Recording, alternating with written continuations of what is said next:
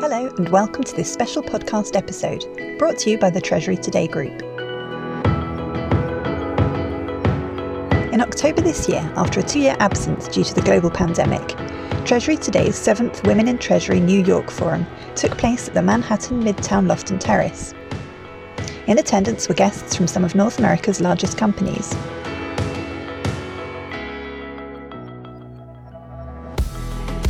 During the event, Meg Coates, joint publisher and head of operations, presented the findings of Treasury Today's Women in Treasury Global Study 2022, sponsored by State Street Global Advisors. This was followed by an insightful panel discussion, moderated by Sophie Jackson, joint publisher and head of strategic content. This year, the panel consisted of Jude Leclerc, regional head of Payment Solutions North America, Global Payment Solutions HSBC, Valeria Strapper, Managing Director, Regional Head of Liquidity and Account Solutions for the Americas Payments, JP Morgan Payments, Lisa Chan, Director of Global Treasury, Airbnb, and Mina Defesh, Senior Treasury Professional. Valeria Strapper explained that before entering the world of finance, she had started out as a tennis professional.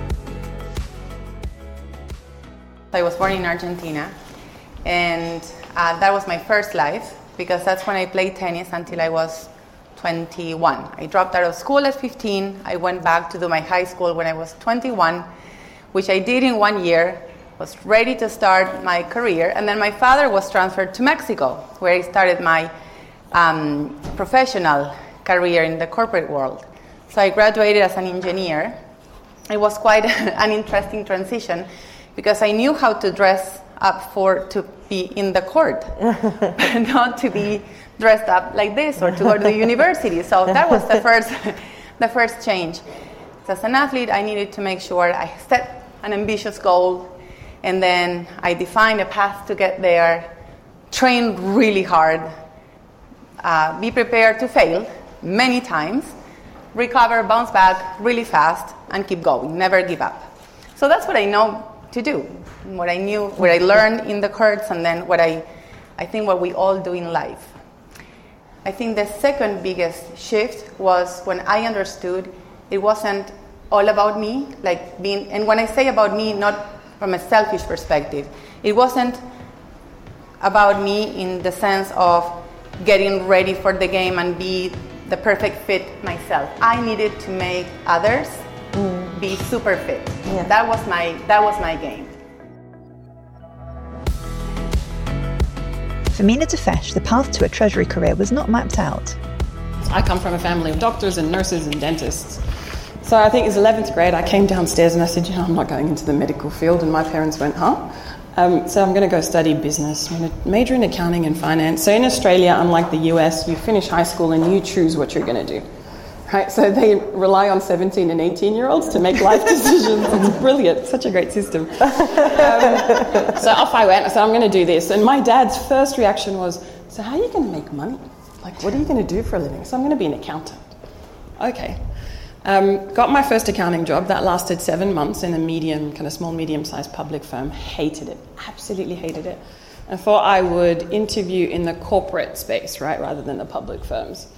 Interviewed for an accounting role, and the guy that interviewed me, the controller, said, you don't quite fit this, you don't quite fit that, too much experience, not enough. What about Treasury? And I went, what's Treasury? And so that was many, many years ago. I won't tell you how many. And then 2007, I moved to Singapore because I had an opportunity with Ingram to move from Sydney to Singapore. That lasted 11 years. Then California as assistant treasurer, then treasurer, then Southern Florida. So I'm now heading over to Ohio to run Treasury for OI Glass. But I think a lot of people just ended up in Treasury by accident. Lisa Chan explained the challenges Treasury faces in a rapidly growing disruptive company.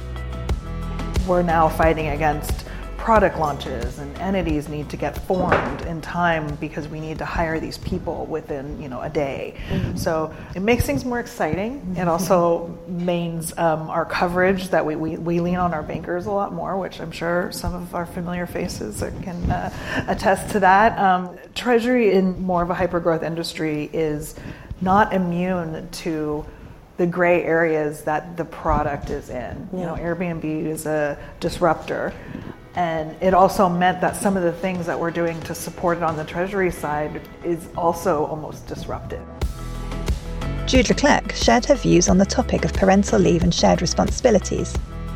There is a focus on, the motherhood and the maternity leave, parental leave and whatnot, but there are so many different situations that can hit you as a human being. There's moving, you have elderly members of your family that you might need to care for and take some time off, someone gets sick, etc.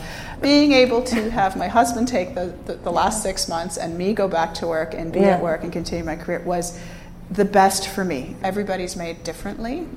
But I did want that support from my child. I just didn't necessarily feel that it had to be me who did 100% of it. In my case, I don't have children. And my husband had to decide to stop working for a year when we relocated, because it was impossible for us to deal with, changing countries, moving countries, and me going through a huge adjustment. And so he was the one who actually took care of everything else other than my job. So I wouldn't be here if it wasn't for him. For us, it was a natural, kind of decision. We found out we were pregnant 3 weeks before shutdowns in California, right before the pandemic. And my husband, who's an engineer, quite a successful engineer, said, I know you're not going to stop, because I knew what I was getting into with this relationship. And I know I'm a better mother when I'm working. And he said, actually, I want to take some time off. I said, yeah, great, right, do it. It takes an incredibly strong man to deal with cultural, kind of issues and say, well, I'm going to do what's right for my son and for my family. The conversation turned to the importance of mentoring, sponsorship, advocacy and coaching programs to career development. For me, it comes from a story where at Salesforce, they were becoming very acquisitional, and I got more and more interested in all of the integration work that was around it. And I came to my boss, and I was very hesitant at the time because I was worried it was going to jeopardize my role. And I said, I'm really interested in M&A integrations, and I want it, this is the area that I really like this. And she became a great advocate for me in that she helped rescope my role to carve out a specific, project integration, M&A integration management within Treasury. And I was shocked. And maybe I was just too junior at the time, but I said, why don't you just Lisa, you just have to ask for what you want. I, as a manager, if you don't tell me, if you don't have these transparent conversations, I'm just going to put you on this path that I think you want. Yeah. And if you ask for what you want, I will do everything in my power to keep you in the company and to keep you happy. And so, that was definitely something that was earth-shattering advice for me at an early age, and I'm still doing it to this day, and I'm still uncomfortable doing it. Maybe it's the woman in me. I think there's mentor, sponsor, and advocate. Yeah. Yes. And the mentor is someone who can provide perspectives on your career, provide advice when you have a question, when they see something, that it's helpful for your career.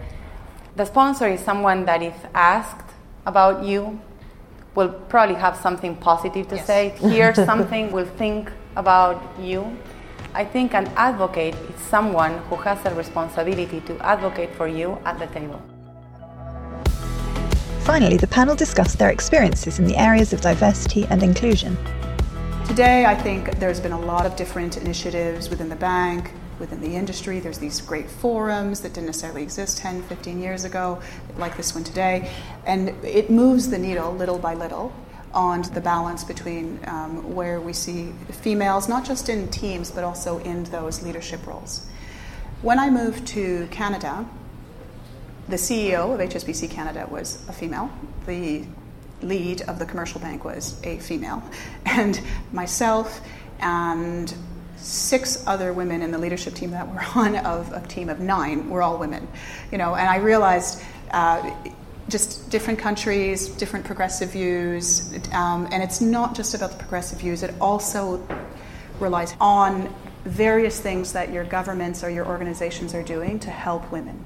So things like in Canada, maternity leaves are much longer paid for, and women can take the time off to come back. There is a lot more laws in place that help us as women do balance of children, or even if it's be a carer for an elderly that's dying. There are a number of laws that protect you to be able to do those alternative things as well as be full throttle on your job. Once upon a time, your year-end rating was based on your performance. Today, and not just today and for the last few years, it's performance, but there is a rating for behavioral, which is just as important as the first rating. And the behavioral rating is based on a number of values of the company. Openness, connectedness, there's a number of there. And you can't just do one without the other. There's been a lot of more informal activity, and then there's wonderful human beings that work in the organizations that help to move things. But when you formalize these things, then it really then applies to everyone in a consistent fashion, which is good.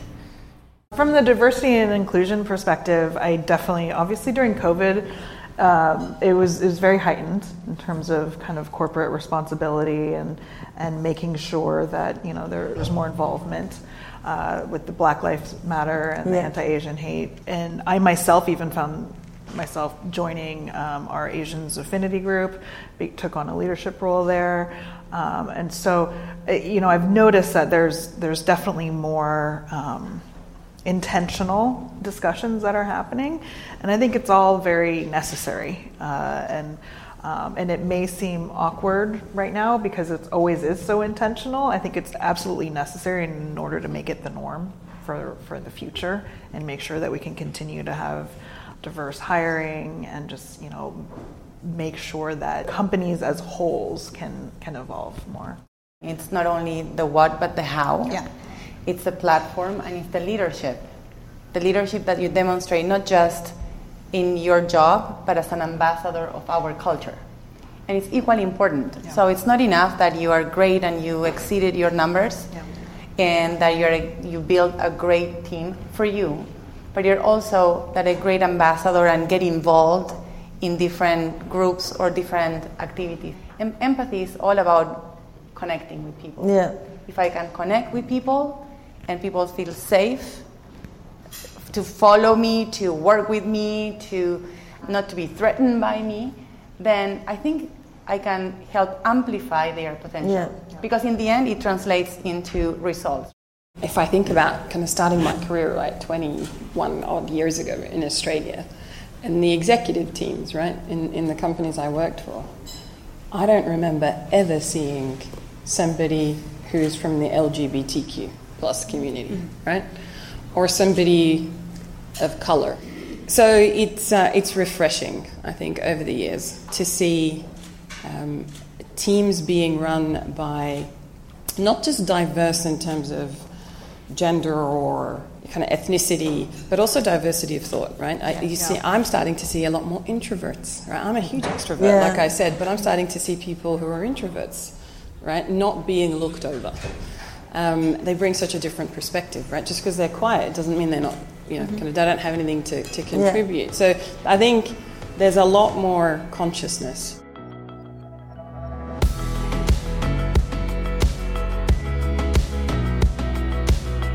A big thank you to this year's panellists, Jude, Valeria, Lisa and Mina, and to everyone who joined us on the day. Thanks also to our sponsors, HSBC and JP Morgan, and to our supporters, State Street Global Advisors, Barclays, BNP Paribas, Citi, Invesco and Wells Fargo. If you would like to hear more of our podcast episodes, please subscribe wherever you get your podcasts. And if you'd like to be part of the conversation, you can join our Women in Treasury community on LinkedIn.